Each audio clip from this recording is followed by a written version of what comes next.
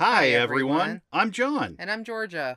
And we're here Inside your ears. to talk about the mac and cheese of movies. This is Comfort Films. Hello, everyone, and welcome to episode 29 of the Comfort Films podcast. Tonight, we're going to be talking about Kapow, Kapow, Kapow, Hot Fuzz. Edgar Wright, 2007, came out on 4/20/2007 in the United States. How about them apples? So 15 years ago. Yeah, long time. At this point, which is crazy. Mm-hmm.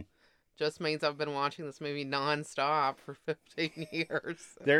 These are the movies worth watching over. I love this movie. It is one of my very, very favorites. I might venture to say it is my number one favorite.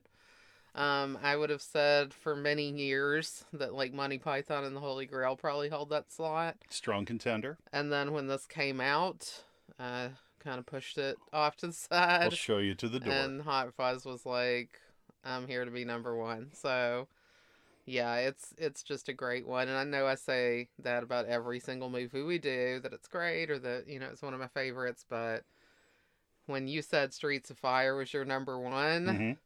and I thought about, like, what's my number one, this really came up. And it's really funny. We decided to do it this week, not realizing this week was the anniversary of the U.S. release date. So, hey, that's cool. Serendipity surrounds us. Also, Edgar Wright's birthday was this week, as you correct. found. Yeah. So, yeah. A lot of connections here. A lot of connections. I mean, this movie for me, I mean, yes, Streets of Fire, definitely number one. I would say with this film, probably in my top 20. That's pretty good. It's very strong. I mean, I've seen thousands. It has a lot of things you don't like English people. Look, there was a time where I felt that way, and it was because my father would force me to watch a lot of very proper English drama when I wanted to be watching like Batman, Yeah. Transformers, A-Team, Knight Rider. He did watch those things with me too, but then there were these nights where we would just be trapped in PBS. This Yes. PBS kind of hell for this child. And I can understand that. I was not like Masterpiece Theater fan when I was growing up. Yeah. I do like period pieces, and I do like English people in movies and in song as well. And a little bit of an Anglophile just because of my background in literature study, probably. But that was just a joke. I know you sometimes will be okay with English people. Yeah. And of course, this brings a lot of things in that you do like an homage to several different genres of movie, Mm-hmm. including the kind of action cop movie, which you enjoy very much. Love the buddy cop movie. I love the buddy cop movie. Yeah. And this is such a nice reimagining of the buddy cop movie. It is. Danny Butterman, that he has my heart, because I would feel that way if I was a small town police officer and then this hotshot top cop came into town and he was my partner. I would be like mouth on the floor at all times. I'd be like, would you like me to get your newspaper, sir? I would just want some of that action, that experience, that excitement just to rub off on me just a little bit, It's great. Yeah, you do have a Danny Butterman energy in general as well, so I see that. I think also I love the action cop movies as well. Yeah. And this is such a kind of a tribute to those.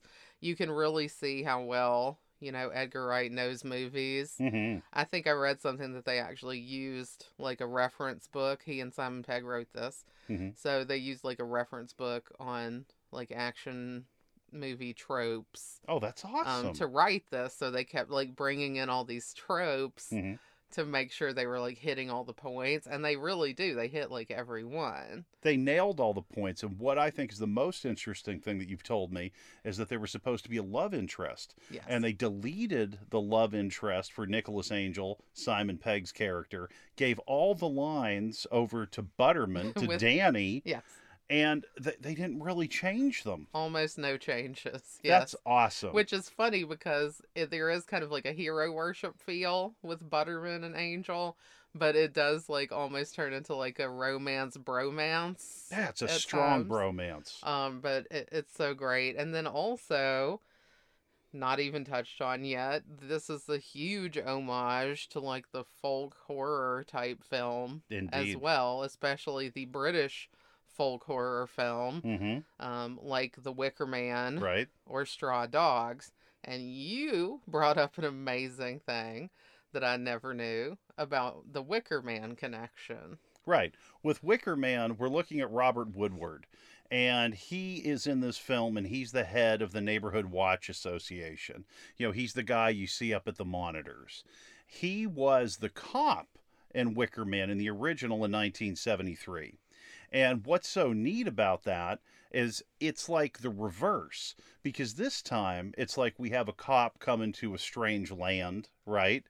And he is the villain as a policeman tries to figure out what's going on in the town. Yeah. It's great. And then you also have with Robert Woodward, he was in a show called The Equalizer in the 80s from 1985 to 1989.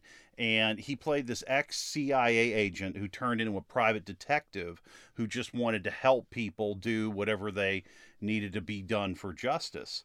And, you know, the greater good, right? Yeah, the greater good. Yeah. And of course, in this, he is just furious about a living statue. I mean, he has his priorities. I mean, you can't argue with the man. A living statue is a blight on the community. And the hoodies, the kids in hoods hanging around. Oh gosh, when Nicholas Angel first meets him, he said he saw a spot of graffiti on the fountain, Oh, and yeah. he almost goes apoplectic about it. That's It's brilliant. It's they're- brilliant. right. I mean, well, they love their town, Yeah, right? they do. Village of the Year. How many years running? They love it a little too much. Yeah. So before we get too much further into discussing the particulars of the movie, I did want to give a little synopsis on this. It's so worth watching, and I really want you to go see it because, of course, as always, we spoil. We're going to talk about the ending of this movie, and the ending of this movie is phenomenal. Yeah. And it's a surprise, and it just is so great. That it's much better for you to see it than have us just be talking about it. 100%. Yeah. So that being said, this film is a cop movie, or it starts out as a cop movie about this top cop, as John said, Nicholas Angel, who's a sergeant in the London police, and he has achieved tons of great things.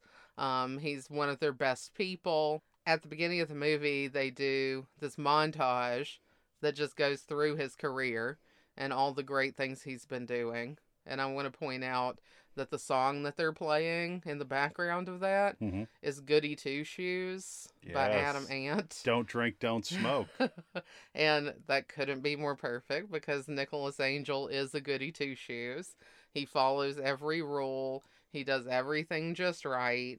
He's Mr. Perfect. hmm And so at the beginning, they call him into the office, his superior, to tell him that they love what he's been doing and that he's been doing a great job and that they're really excited that they're going to promote him and they're going to send him to the country. So he's going to go to Sanford, which is in Gloucestershire, and it's one of the well, it has been the Village of the Year for several years running. Best ever. And it's a low crime area and all these types of things. Well, of course, Nicholas doesn't really want to do that. He's an achiever. He wants to be achieving things. Right. And he thinks the city's where he should be able to do that. He'd be happy to retire to the country, but not until much later. But they're like, no. So he kind of demands to see the next higher up person. So his superior initially, the first guy, is Martin Freeman. And then they bring in the next guy, which is Steve Coogan, who's hilarious. He goes through kind of the same exact conversation Yeah. that Nicholas just had with the Martin Freeman character. How's the hand? Yeah, exactly. He had a injury to his hand. They both ask about this. It's like they have a checklist Oh, yeah. that they're going through. And it's funny because Steve Coogan then asks about, his personal relationship with Janine and doesn't realize that relationship has ended. So he's kind of one step further off. And we should also mention how he got this injury. Yes, he was stabbed through the hand by Father Christmas. Played by Peter Jackson. Yes, played by Peter Jackson. And, of course, the Janine that I just mentioned that was the ex-love interest is actually played by Cate Blanchett. Both Peter Jackson and Cate Blanchett pretty much unrecognizable. Yeah. Jackson because he's dressed in this ratty Santa Claus suit, and Cate Blanchett because she's playing a crime scene tech with the mask and the full like hazmat suit on. Yeah. And they make a huge joke out of that when Nicholas goes to see her, because people can't tell each other apart in this crime scene. But yeah, so when Steve Coogan is talking to him, you know, again, they tell him that they, you know, are excited for him to have this opportunity. And he still wants to talk to somebody about it because he still doesn't feel good about this. So they make a big deal about, oh, you want us to bring the chief down here? Really? You know, he's a busy man. Yeah. And he demands to see the chief, thinking it's going to take some time. The chief is right outside the door. He comes right in. They were ready for it. Yeah. They were ready for it. They knew exactly what was going to happen here. And the chief is played by Bill Nighy, who's unbelievably hilarious in everything. I think my first time recognizing him or knowing him for something was when he was in Love Actually. Yes, that was the one for me too. And that's a killer part. Yeah. He was so funny in that. And he's hilarious in this too, playing the chief. Asks the same questions again. How's the hand, etc. And then he kind of gets down to the brass tacks and explains that, you know, they have a reason why they need Nicholas to be removed from the London PD. And it's funny because you know, if you're me and John, you've watched a lot of these cop movies. And the reason, and like in every cop movie at the beginning, the cop is getting in trouble. Yeah, like he has a disciplinary problem, not following procedure, poor attitude, addiction, property destruction, some kind of scandal, like they maybe theft. They're like thought to be, you know, involved in a crime themselves. Yeah, something really. Like, what comes to mind for me is always the Eddie Murphy in Beverly Hills Cop with the amazing chief who's always yelling at him. So good. That guy's the most funny person, I swear. But yeah, so I think about that. But, you know, the reason that Nicholas is being removed is because he's doing too good of a job. He's making everybody look bad, they say. His arrest record is too good. He's doing too phenomenal of a job. And it's kind of like, you know, the smart kid in class who's ruining the curve for everyone. Yeah. So that's why they're sending him away to Sanford. He goes to tell Janine. And again, this is the scene where, you know, she's at the crime scene, and it's hilarious because he starts talking to someone and pouring his heart out to them, and it's not her. So I would totally do that. So then he figures out who she is and starts talking to her. And at some point during this conversation, she reveals that she's dating another crime scene tech. And he kind of looks over to the guy, and she's like, "Ugh, I would never date him. It's the other guy." And then it's obviously another guy who looks exactly the same. They all have the same stuff on. It's a super funny scene. And it's all great in this because they're playing it very straight. Like everything is played very straight, but it's all very funny. Well, and it also was funny when we look at that scene now, because I remember in 2007, when I saw people in these head-to-toe suits and these goggles, when you could barely see anything of the person, I could see how easy it would be to not know who was who. Yeah. But now, since we've been through this pandemic, we're still riding this pandemic, I've realized that I'm able to tell who people are by very little information, if you will. Comparatively, yes. We've kind of had to do that. Although it is still funny because there are people that we've met during the pandemic, and when we see them without their mask on, like, we don't even recognize who they are. Yeah. I mean, that's insane. I mean, it's just like, I don't know. Things have really just changed around under the hood, you know? When they remove the mask, it's not what you remember. No, well, yeah, the people that you already knew, you're looking at them like, is that what their face always looked like? But we had another situation where I kept getting a recommendation to be friends with someone on Facebook, Mm-hmm. and I saw the person, they looked vaguely familiar, and I was like, I don't know. And then through, our mutual friends, I figured out who the person was, and I'm like, oh, okay, yeah, I'll befriend her. And uh but it's because I'd never seen her entire face before. I didn't know who she was. Later on, a few days later, I saw her in person, and she said, Georgia, I got your friend request, and it was so funny. It took me a really long time to figure out who you were and how I knew you, because I'd never seen you with your mask off. So she had exactly the same feeling as me. It's so insane. I love it. It's so Well, insane. and it has to be hard for you because you really always would just identify people by like their snout and mouth area. That is something I do always look at. That's true. You were always the eye I'm person. definitely an eye person, so for me it's a little bit easier. But yeah, you always, John and I are always looking at actors, especially like saying, oh, this person looks like this person from history, Right. like this, like Pedro Pascal really looks like Burt Reynolds. Yeah. Like he's the Really new does. Burt Reynolds. So we'll look at somebody like that. So when John would say that he thinks somebody looks like somebody, I always am like, nah, but then I look at their mouth and nose and chin, and I'm like, okay, no, I get it. And he has to do the same thing for me. He has to look at their eyes, and then he's like, oh, I get it. But it's like we're looking at two totally different parts of the face. Well, and I mean, I never even knew what eye color people had before this, Like, I just, for some reason, never really processed eyes, That's so funny. Yeah, I mean, it's changed now. Like, now I would say I have about a 35% success rate at remembering what eye color people have. Yeah, it's just such a big change. And I love looking back at something, it just feeling this different reaction. Yeah, totally different reaction this time because I feel the same way. I think that I would have been able to tell the person very quickly this time, Yeah. whereas back then, probably not. Yeah. But yeah, so that's very funny.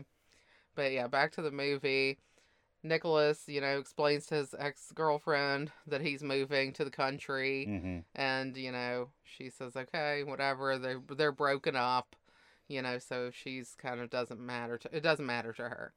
And so then we see him take many forms of transit to get way out in the boondocks. Long ride. Long ride. With his Japanese peace lily in tow. Yes. This is like his most prized possession. It's like his blanket, his security blanket. Yes. And so he finally gets there, checks into a hotel because his house isn't ready yet. Right. And then, he starts to get to know this town and starts to just realize that the idyllic nature of it may not quite be the truth. And in his way, because he's this brilliant detective and police officer, he starts to realize that that's just kind of the surface of the town, and what's happening below the surface is much more sinister. Well, and again, the casting comes into play here because Edgar Wright knows so much media. Yes. In this film, we have Belloc, the villain from Raiders of the Lost Ark. Yes, and as the minister. Right. Reverend Philip Shooter. Which comes into play later, Yeah. the name Shooter, because he does some shooting Yeah. at the end. Yeah, he's got like a gun up each sleeve. It's amazing. It's really good. It's really good. And he's just like totally blasphemous at the end of the film in the shootout. That's the best thing. It's just yeah, he says like fuck you to them, and then he gets shot, and as he's falling he goes, Jesus Christ. That just makes me laugh every time. It's so horrendous. And he has the collar on and the black robe, like he is he's in full his garb. outfit. Yeah, he's got his gear on. I mean, we also have the major villain from Lethal Weapon 3, Stuart Wilson, and he plays Dr. Robin Hatcher. Yes. Another villain. So it's like these people, I think somewhere in the back of your mind, you'll remember, you're like, I think I know this person, but I'm not sure. And I think by the time, it would hit you would be around the time, that you're really finding out what's going on in this town. Yes. And, this is the great thing. I didn't actually realize that all these people had these connections to these other movies. Hmm. But when you look at it, it does again show you like how smart Edgar Wright is and how well versed he is on film. Yeah. That he can take all of these different things and kind of mash them together, pull in all these actors who have this brilliant history. Yeah. And put them together into this one thing that itself is a very well done, very smart, very good story. Hmm. And it does actually have all the elements of being like a good detective story and a good like folk horror story that takes place, in the village, a small quiet village in England. And it also delivers on the action front. And we can't forget, we actually have Timothy Dalton, a James Bond in the film, as another villain. Yes. Simon Skinner. The amazing Simon Skinner. He is amazing. Anytime he shows up on screen, it's like I need to like lock it down because I want to hear everything and make sure I'm paying attention to everything. He's a genius in this movie. Mm-hmm. He is so perfect at being like gleeful about how much bad is going on. Yeah. And, that's what really sets Nicholas off on thinking that things aren't an accident, is just seeing how happy Skinner, which is Timothy Dalton's character name, is at all of these different happenings, which I guess we'll get into in a little bit more detail as we go through. But yeah, when Nicholas shows up at the station, actually the night that he shows up, he goes to the pub and is only drinking cranberry juice. Mm-hmm. And he proceeds to basically round up and kick out all of these underage kids who are in the bar drinking, and also arrest this extremely drunk patron who he ends up taking back to the drunk tank. And the funny thing is, after he's like run out all of the kids, he's like the only person in the bar practically, and the barkeeps are super pissed. Yeah, well, it's because it's like there's their money for the night. Yeah, they have no more business, and they're like, "Do you want another cranberry juice?" They're like so mad at him. But yeah, so he takes this drunk in, and then the next morning when he comes in to check on him, he finds out that the drunk is actually PC Danny Butterman, who is another police officer, and the son of the police chief, who's played by Jim Broadbent and is phenomenal. So Butterman is Nick Frost. So Nick Frost and Simon Pegg are friends in real life, I believe, and they worked together in the show Spaced, which is a great show. That was a great show, yeah. And they had also been together in Shaun of the Dead, which was kind of the first of these three movies that Edgar Wright kind of referred to as the Cornetto trilogy. Yeah. And it's kind of based on the Three Colors, Red, White, Blue films that this French director made. That's so smart. But he decided to make the Three Colors, red, white, and mint green. Based on the colors of the different Cornetto ice cream treats that are sold in the UK.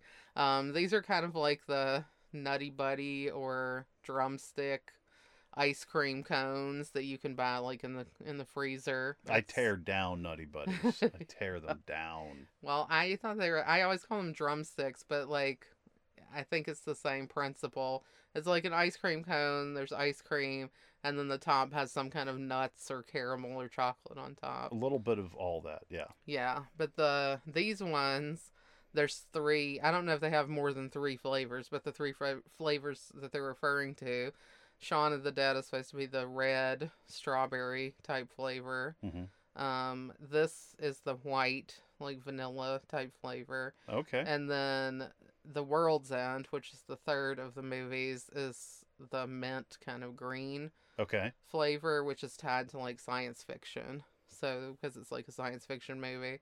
And that kind of makes sense. Like, the red is like the zombie movie, the green is like the sci fi movie, and the white is this kind of, classic cop action movie. The blanks in The World's End, those were also green, right? I don't know if they were green or if I would call it kind of a bluish. Okay. I think they were more blue. Okay. But the green has kind of like that alien kind of feel. Like a potion. Like little green men. Okay. I think you think about. Yeah. So. That's so smart because I never would have put that together that he was doing a takeoff on those other 3 films that were named after a color. Yeah. That's amazing. That's so great. So, yeah, like I was also saying a minute ago, before we get off track again, Danny is the drunk. He's a police officer, and his father, as we find out, Frank Butterman, is actually the chief. Mm-hmm. And the funny thing is that, Nicholas is incensed that, like, this police officer was drinking and was about to drive and almost ran him over. Yeah, right?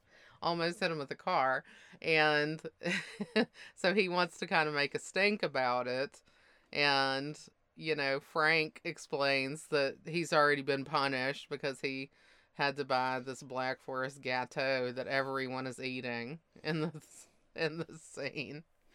And he's like, all you did was make him buy a cake. He's like, oh no, that was for another indiscretion. He's going to have to do much more for this. And Nicholas is like, oh, good. And then he's like, I hope you like ice cream because I think there's going to be a lot of chunky monkey around here for the entire rest of the month.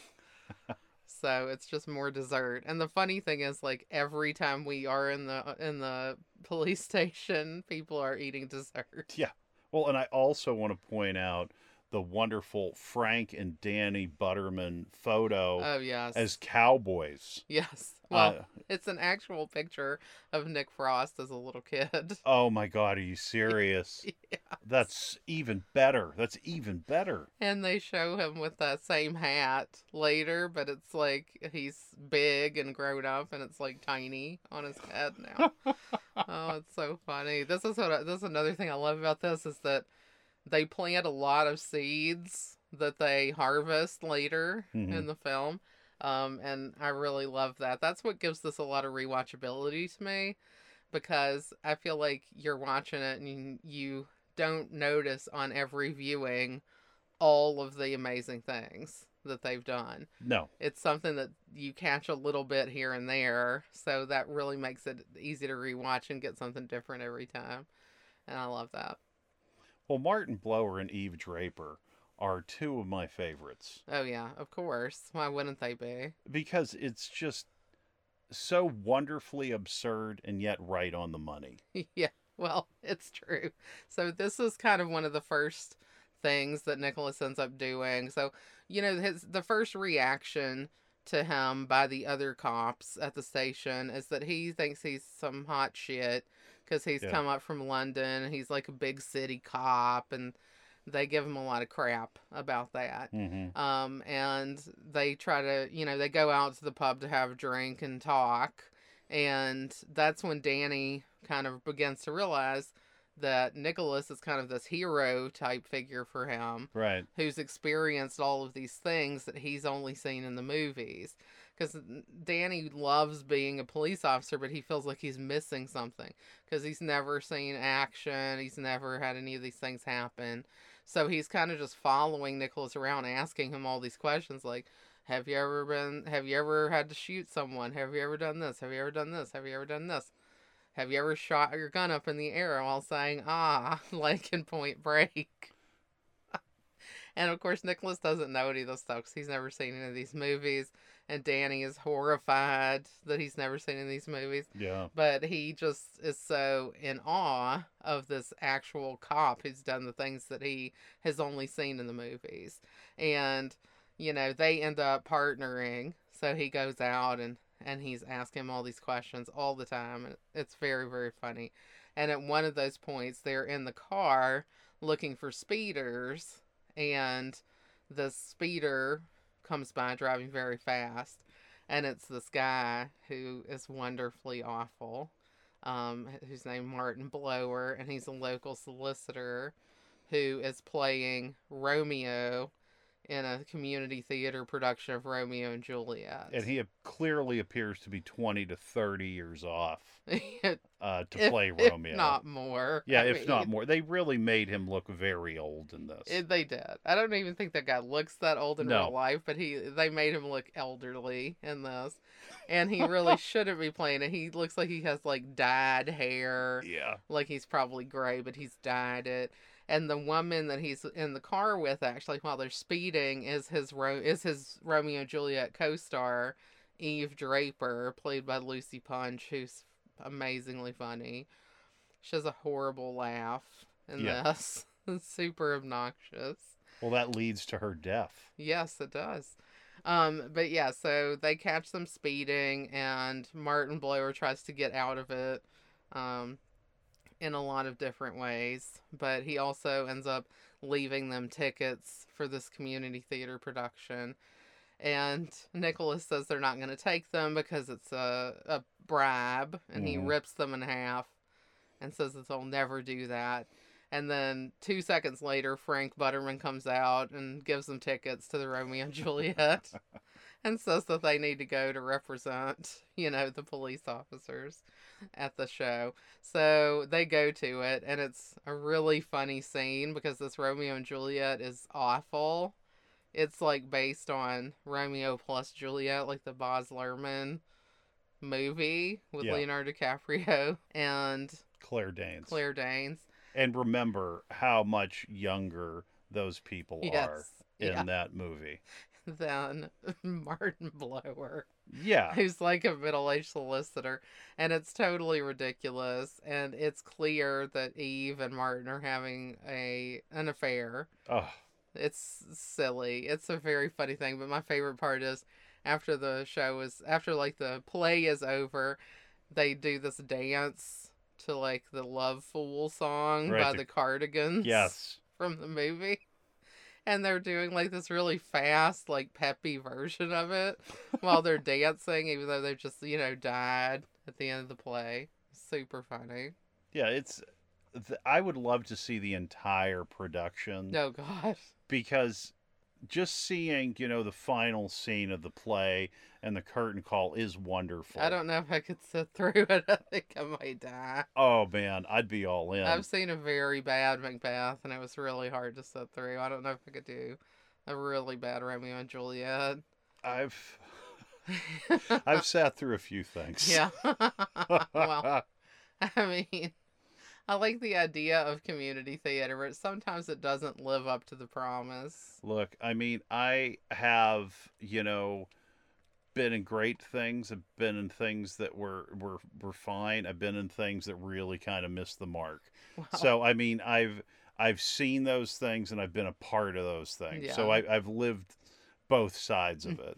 And it's like when you think back on the productions that you've been in that really are just bottom of the barrel, those seem to be the best memories. Well, that's good that you had fun.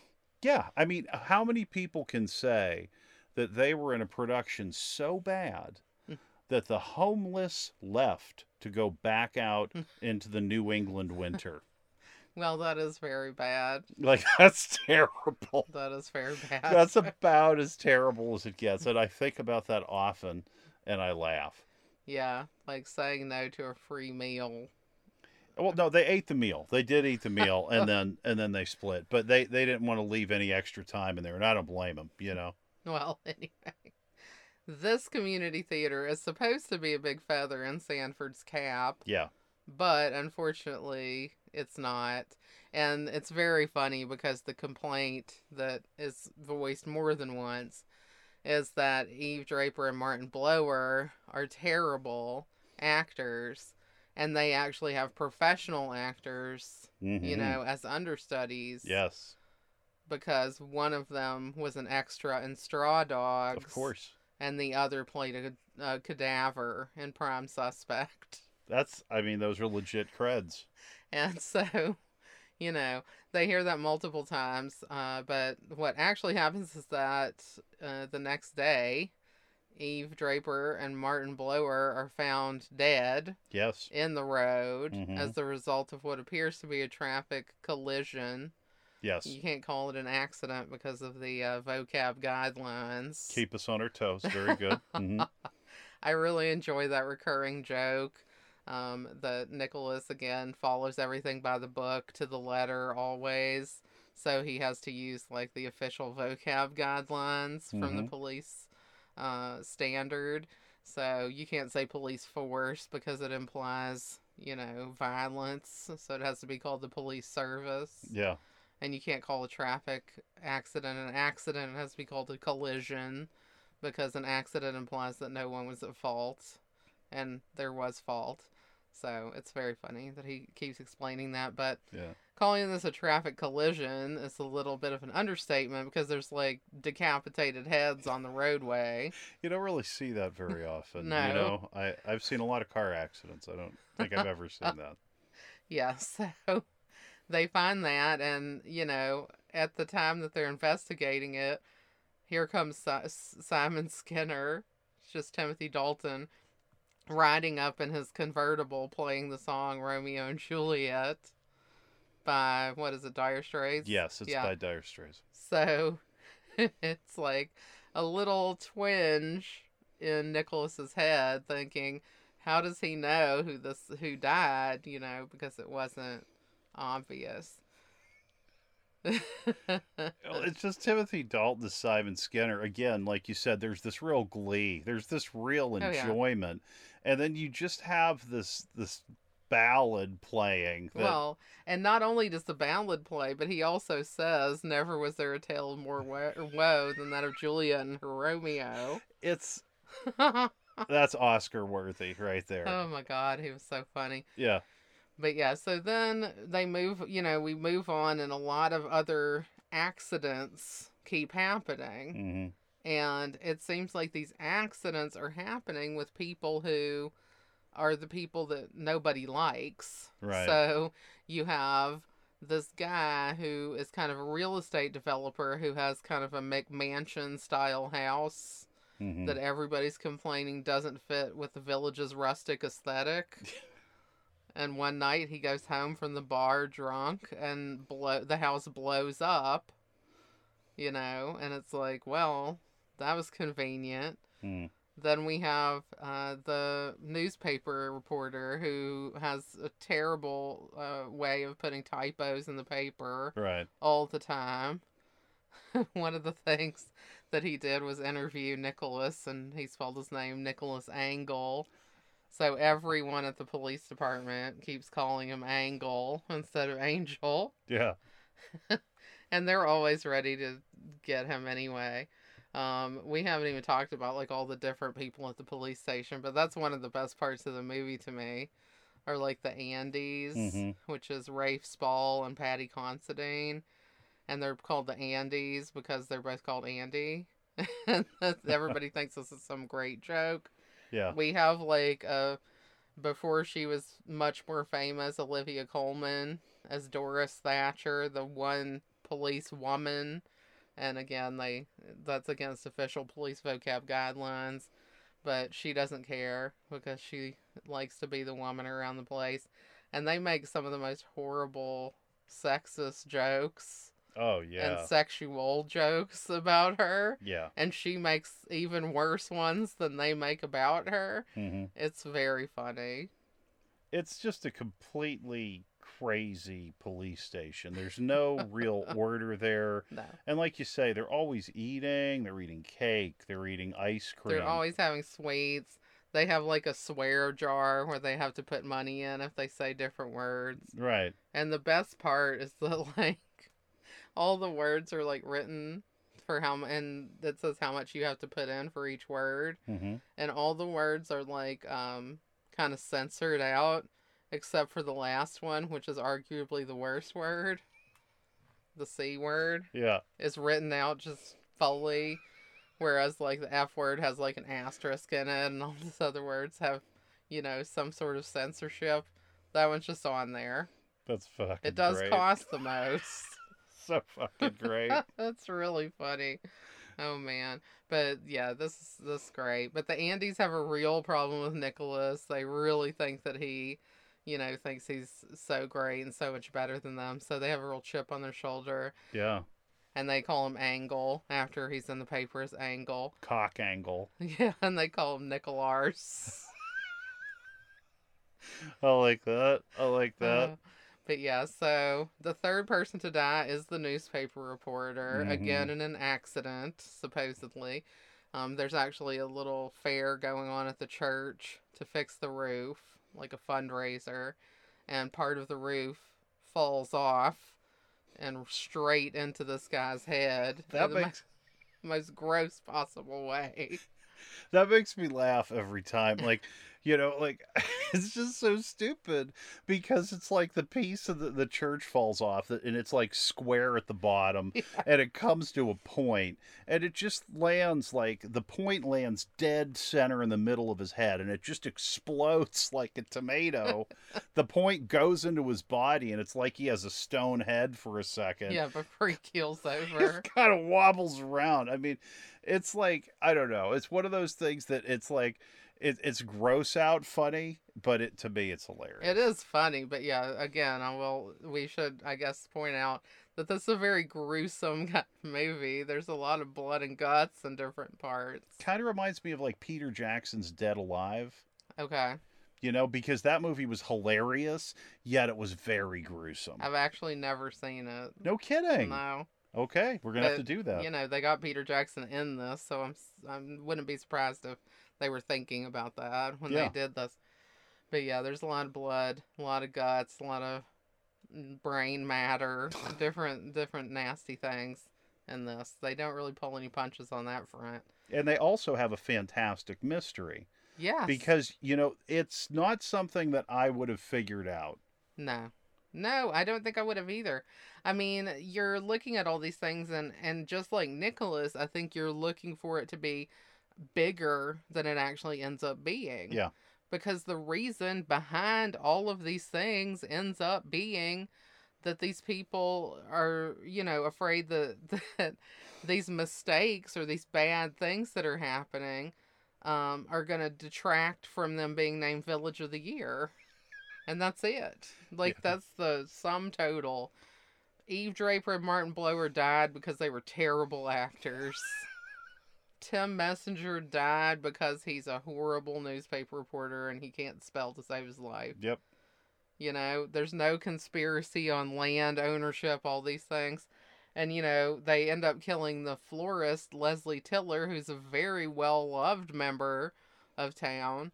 But they end up killing her because she wants to move to another town and they can't let her talent go over to those people at Buford Abbey. No way. And they also kill the corporate supermarket owner. He was going to build like a strip mall type thing that was going to, be ugly and bad. And it wasn't that they were worried about, it wasn't like Simon Skinner, who is the local grocery store owner.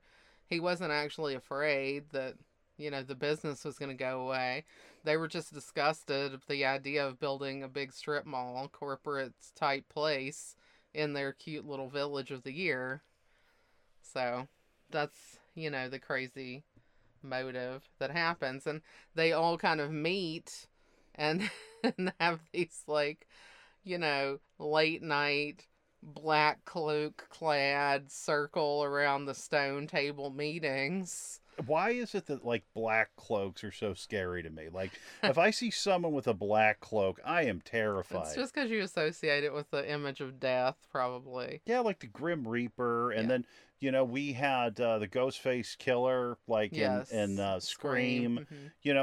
It's like there's just something about this cloak. I can't see your face. We had a similar thing in Young Sherlock Holmes as well. Yeah, it's just like if I can't see you. I don't know. It really, it's like, what's in there? What's underneath? And the fact that there are multiple killers in this. Well, and that's what it works with this because they're all running around and they're anonymous, basically, because the whole thing is that Nicholas thinks that he has it and that it's definitely Skinner. And when he goes to arrest him, he realizes that he doesn't have like the wound on his leg that would have proven conclusively that that was him. Mm-hmm. And the reason is because he was only one of probably 3 people or so who participated in the murder of the florist Leslie Tiller. Well, and you get the feeling when you see that meeting that everyone has killed someone, because there's like this cave, there's like this underground passage that just has the bodies of all of these people. Yeah, so all the kids who were like hanging out at the pub, underage, they're down there dead. You see these caravanners that they were very mad about. They were the crusty jugglers. Crusty jugglers. Crusty jugglers. And then you see the previous cop who Nicholas actually replaced, and we could tell it's him because he has a great bushy beard. And that was what at one point earlier in the movie, and this is what I'm talking about with planting the seeds and harvesting them later. Frank Butterman tells Nicholas that the previous sergeant didn't have, or he had something that Nicholas doesn't have. And Nicholas is like, oh, what's that? Thinking it's going to be, some character flaw that he has that, he needs to develop. And Frank Butterman says, a great big bushy beard. So when Nicholas falls into like this cavern with all these dead bodies, one of them is a police sergeant with a big beard.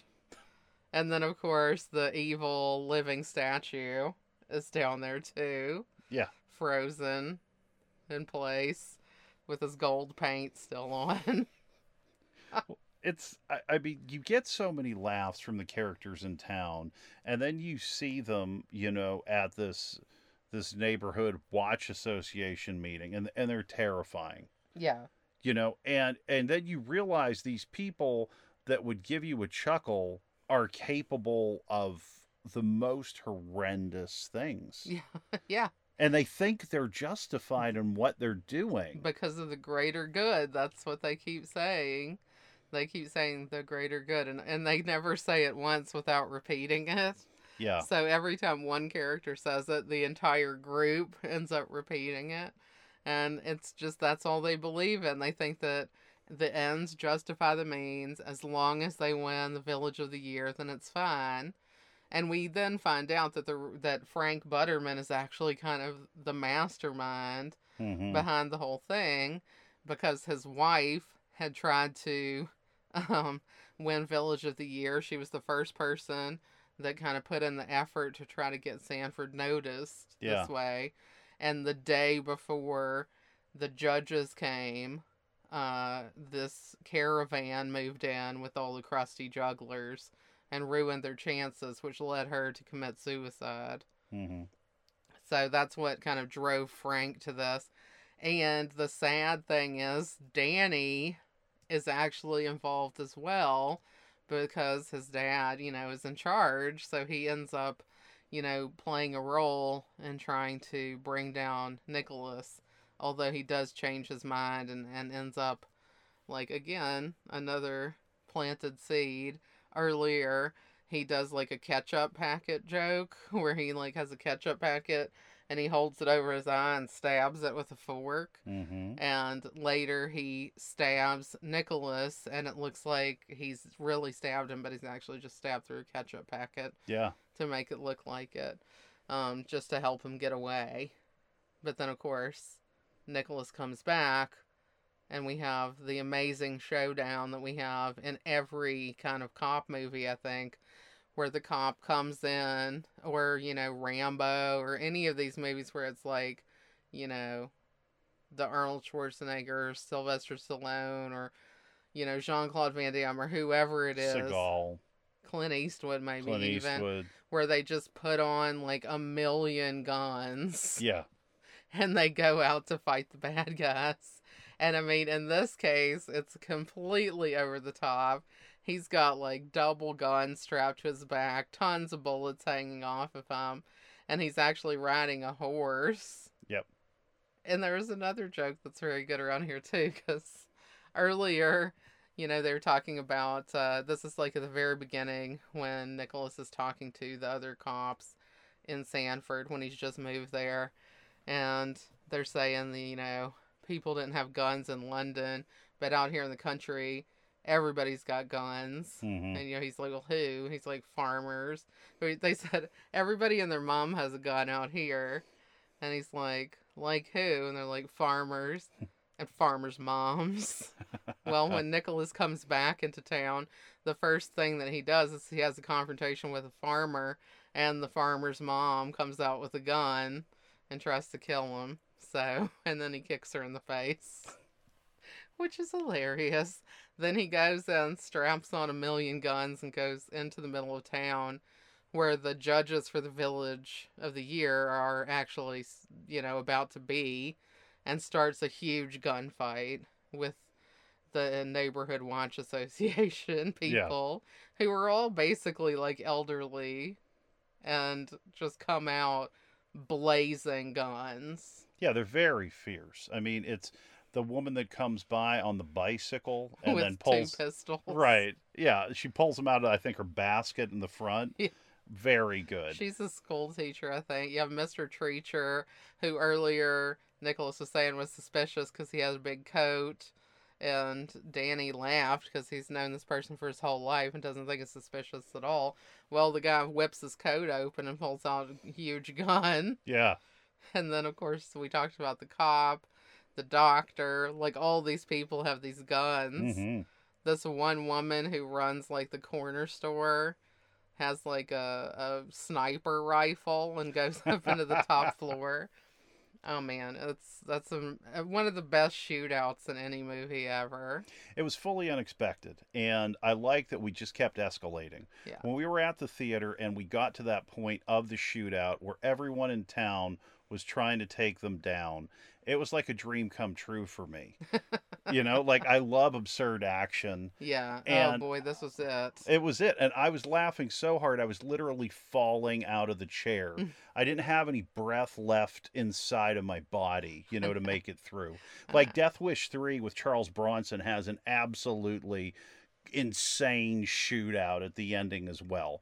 But this takes that and just brings it up so much that you're just like, I love you. Like, I love the action in this. I mean, we have, the priest, right? Paul Freeman, Reverend Philip Shooter, right? Who, tries to get Nicholas and Danny to calm down, like, oh, we don't need to do this. And then, Shooter changes his mind and he's like, fuck you. And he pulls out a gun from each sleeve and is shooting at him. Yeah. And then he gets shot. And as he is shot, he's falling to the ground. He goes, Jesus Christ. Yeah, it was funny. And he has on the collar and he's got on, the full garb. It's great. And then you have, again, our other big villain. I mean, that was Belloc right there, Reverend Philip Shooter. And then we also have Dr. Robin Hatcher, Stuart Wilson, the villain from Lethal Weapon 3, and he comes out, and they end up getting him in the foot. Danny does, which is the second time he shot him in the foot. He accidentally so shot him earlier in the movie. And in this, he, throws his shotgun down and it fires off and shoots him right in the foot. Takes him down again. And they're like, deal with it, you're a doctor. Yeah. And then this guy, who I don't know who he is, shows up with a sword. I don't know who that guy is, but he's a VIP for me. Yeah, it's like this elderly man that doesn't even seem like he has very good mobility. And he's swinging like this old saber. It does look like a saber. It's like a dress sword or something. It doesn't cut anything. And it lands has in a book. Weird mustache. Yes. It's amazing. Yeah, it's so strong. It's so strong that I think that this movie alone for that shootout, is in the upper echelon. Yeah. Well, and then they end up moving away from that, I guess town square type of area into the model village, which is a big deal. The Oh people, yeah. it's like a big tourist attraction for them, the model village. And that's where the showdown between Skinner and Nicholas happens.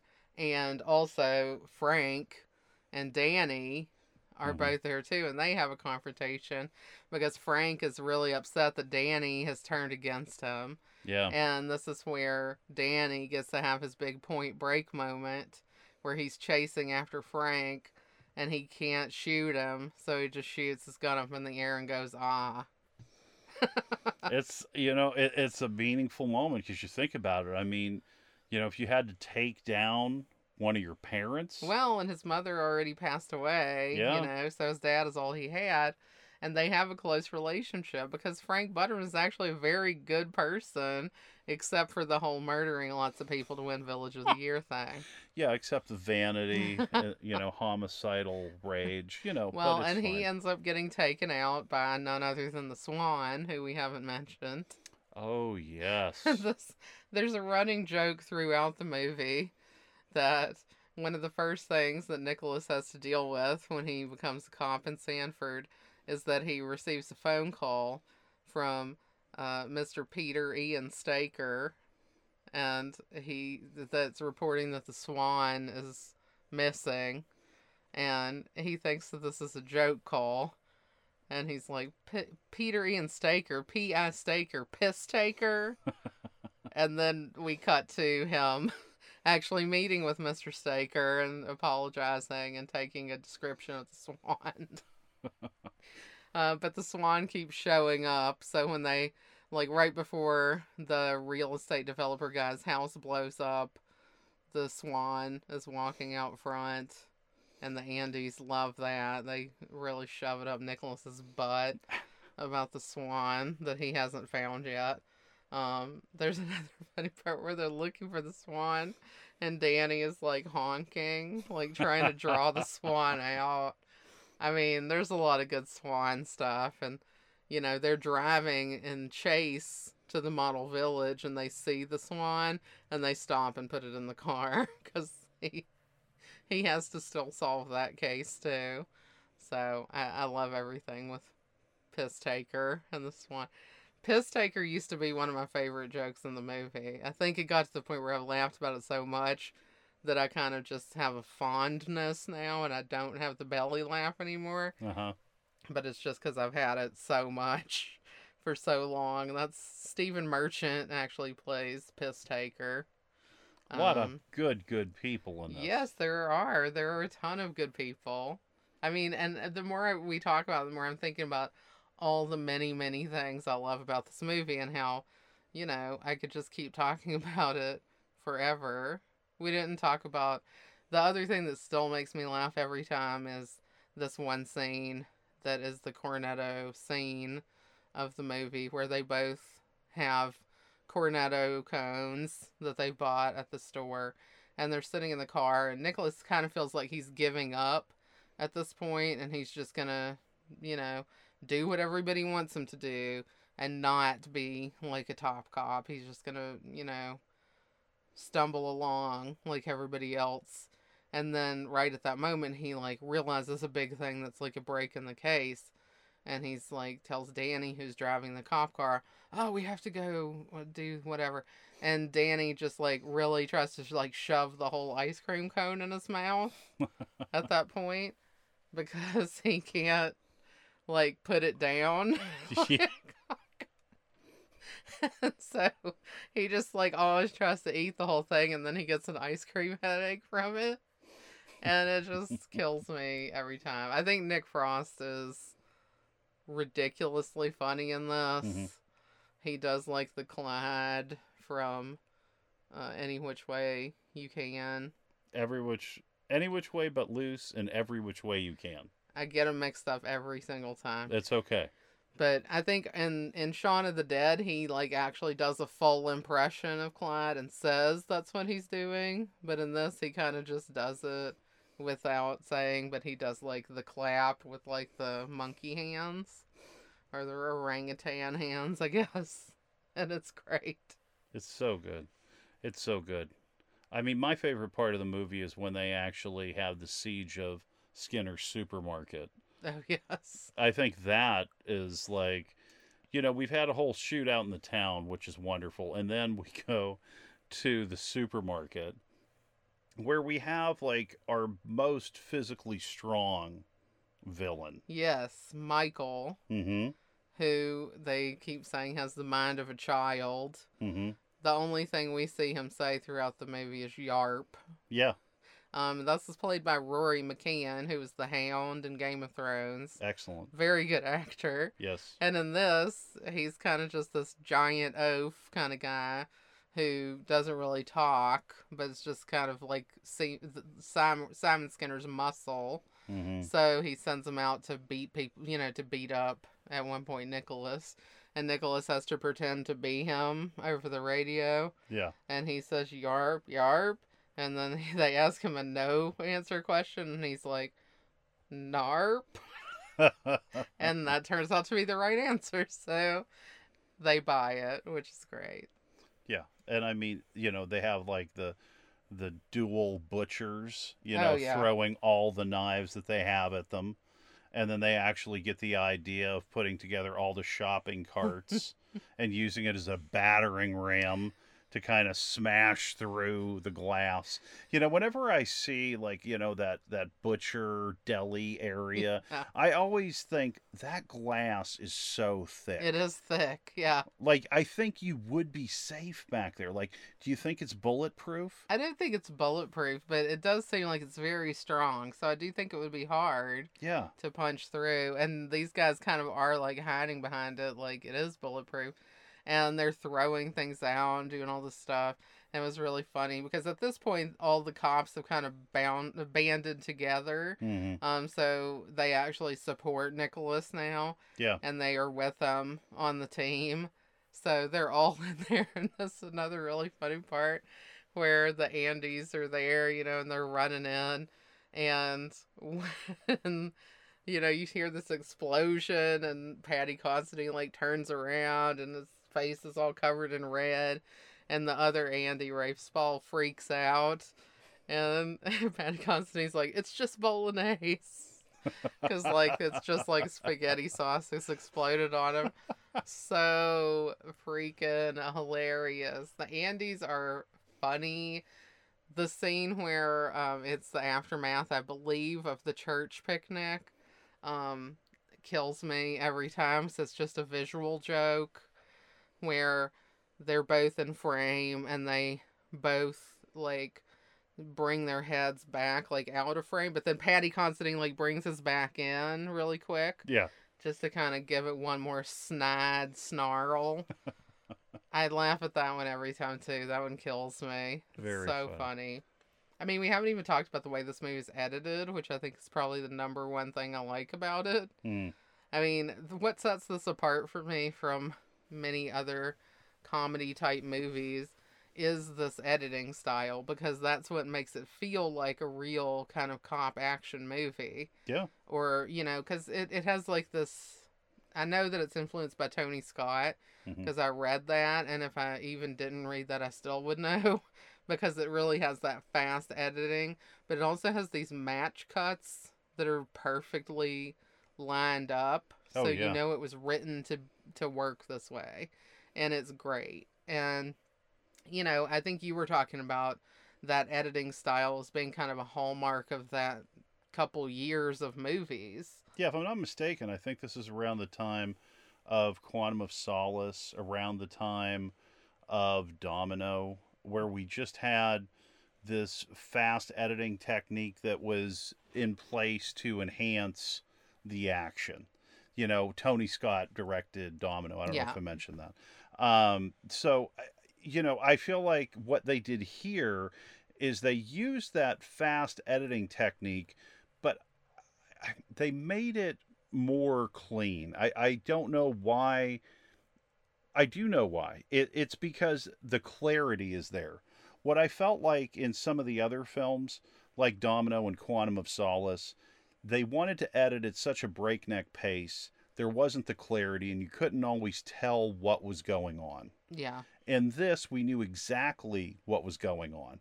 And just like how you'd have a really fast quip, that's the way that they use the editing in this, like its own punchline.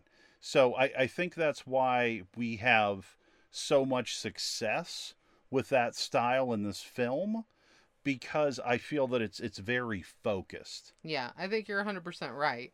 I mean, because that is, I think, the difference between something like a Domino, which I really like the movie Domino as Yeah. well. We both did. But there are points in that where it is being edited so quickly in and the different takes and clips that they're editing together are already kind of fast. Yeah. So when you add a fast motion clip with an editing style that's very short and choppy, you kind of lose the thread of what's going on. Yeah. With this, we have kind of slow or sometimes static takes that are very short and choppy edited, but because the actual clip itself doesn't have a lot of motion, it's fine. Yeah. It's like it works and it is cleaner and you can still tell what's going on. Well, and I'm very glad for that in this film, because there are so many subtle jokes that make it fresh every time that you go back. Yeah. For instance, with Timothy Dalton in his office at the supermarket, they approach Timothy Dalton, Simon Skinner, and it's like, I think you committed this murder. And he is showing his alibi. And his alibi are these very conspicuous clips in the supermarket of him helping customers. There's one with him holding a newspaper with the date right in front of his face in the middle of the store, and when they're talking to him, it's like they have a single on him, and in the background you can still see the TV screen images, the security camera images. And it just, you're just like, wow, that's perfect. And then he he steps over and there's this portrait of himself smiling, and then he smiles the same way right next to it. Yeah. It's these little touches that they bring into this film that make it so perfect for me. And again, we've already talked about how he shows up at all these crime scenes, with music that perfectly matches. With the person whose house blew up, he shows up there listening to a song called Fire, Yes. right? When there'd been an explosion that had blown up the home, and the Romeo and Juliet every time, because the the Romeo and Juliet song by Dire Straits is such a stripped down, bare bones song.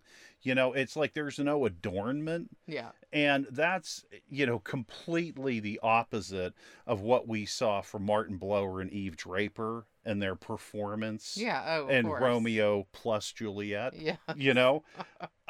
Well, and later we see a poster of the Romeo and Juliet for the community theater. It's after Eve and Martin are dead. Yeah. And the poster is actually the understudies. So they've already replaced the posters all around town with the new people. And if you're not, I never saw that until this time. No, I didn't either. There's so many subtle jokes going on throughout the whole thing. And again, the planting the seeds, harvesting them later. Like the very first time we meet Simon Skinner, it's when Nicholas is having his run through the village on his first morning there. And this guy runs up next to him and says, "Arrest me, I'm a slasher." And Nicholas is like, "What? So what's going on?" He's like, "I'm a slasher of prices." Oh, God. Well, we haven't even talked about Billy Whitelaw as Joyce Cooper. Oh no, I love her first appearance too. Right. She's like the person who runs the hotel. I believe it's called the White Owl. Okay, I never even saw that, so that's interesting. But yeah, she's running that, and he shows up on this dark and stormy night, Nicholas, to check in, and it has this whole horror movie cliche thing where he walks in and she's looking down and doing crossword puzzle. And he says, "I'm here to check in." And she's like, "What do you mean? You've always been here." And then she looks up and realizes it's not her husband. It's somebody else. And he says that he's Nicholas Angel. And she says, "Fascist." And he's like, "What?" And it turns out that was just an answer to her crossword puzzle. So she writes it in, and then they continue talking, and he goes, hag, toward her, and he's giving her an answer to one of the crossword clues, but she thinks he's calling her that. It's a hilarious, funny scene, and she's amazing. She's always running the neighborhood watch scenes. I believe she must be the secretary of the group. Okay. So, whether they're having the meeting in plain, normal clothes with Nicholas there, and she's talking about somebody's new twins that were born, and then they go and they're meeting around like this ancient, circle or whatever with all their black cloaks, and she tells them what they've decided to name the children. Like, I mean, it's like she runs with the same no matter where they are. I love that. And it's very funny. Well, and she also has another connection because she was in The Omen. Oh, wow. Okay. Right. So it's just like all of these genres just really come together, and there is a very strong horror element in Yes. Hot Fuzz, with the killers and the cloaks, the gruesome deaths. Yeah. It's like this is a cop movie, a buddy cop movie at that, an action movie, a horror movie, a mystery. Yeah. And it, it's like that. It perfectly captures that folk horror kind of subgenre element. mm-hmm. It really, even with the gruesomeness, it makes me think of like Midsummer, Yeah. the movie that came out just a few years ago. Great one. Yeah. There's like a shocking scene, if you remember, in Midsummer, where like, somebody like jumps off a cliff or whatever, and it's gross. Mm-hmm. It's like very graphic and disgusting and shocking, and the people in the movie are like shocked about it in the scene. And yeah, that's kind of the same as this. Like, it's, this idyllic setting of this little, village that's supposed to be perfect, but under the surface, it's like totally sinister and awful things are going on. It's so much like Wicker Man. It is. It's so much like Wicker Man. Yes. And it's wonderful. It's wonderful. Again, Robert Woodward. You know what I mean? He's living the other side of it now. Yes, exactly. Well, and then like Straw Dogs, which they refer to Mm-hmm. because of the understudy guy was an extra in it. Yeah. Straw Dogs is like they moved to this country house, and all these evil kind of, people who live in the country are there. Yep. And, so there's that too. Again, Edgar Wright really knows movies. He Simon really Pegg does. also, Yeah. because he wrote it as well. And Simon Pegg's writing skills are, evident in like Star Trek, Mm-hmm. because he wrote some of the newer Star Treks as well. And he has like this comprehensive knowledge of that kind of lore. And we have that in this. Like, you can just tell how much they've studied, how much they know about movies, Mm-hmm. and how well they were able to translate that into a movie. Well, Simon Pegg was in Mission Impossible 3, which I think might have been 2005, prior to this. And that brings him into a massive action franchise. That's true. So he has that insight from being, firsthand on that film as well. And I'm sure some of that knowledge translated over to this. Oh yeah, it had to. I mean, and he had to be very physical in this movie. Like, I think he lost weight, and he was like, able to do a lot of these kind of moves. And I read in trivia that he was so excited to like get to fight with James Bond. Yeah, I mean, wow.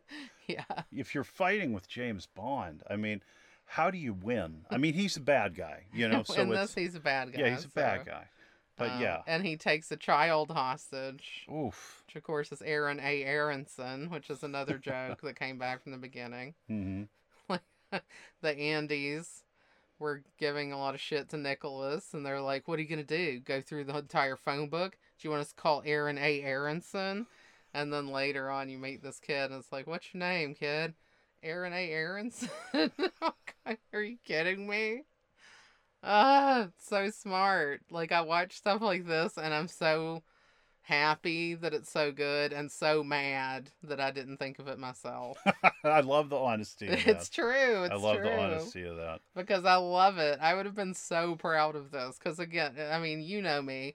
Nobody laughs at my jokes harder than me. Like I think Your I'm jokes hilarious. are funny. A lot of people laugh. I laugh. Yeah, but you I know? still am the hardest laugher. Like when we were clipping out a joke from the show for our Instagram, I'm always like, laughing harder at my own than anyone else possibly can be.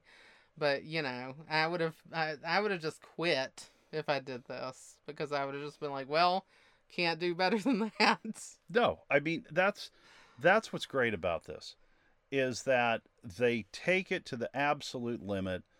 That the final shootout, the car chase, all of that is crazy, but it hangs on to like the smallest, tiniest speck of maybe it's realistic when I think about all the other action movies I've watched, sure. Yeah. And then what do we have happen? We have Tom Weaver, Robert Woodward, the actor, show up, from the Neighborhood Watch Alliance, who has not been taken down. Yes. And he blows up the entire police station in Sanford Yeah. with all of the police in it. Yes. Yet they survive. They all survive and they all have to do a lot of paperwork.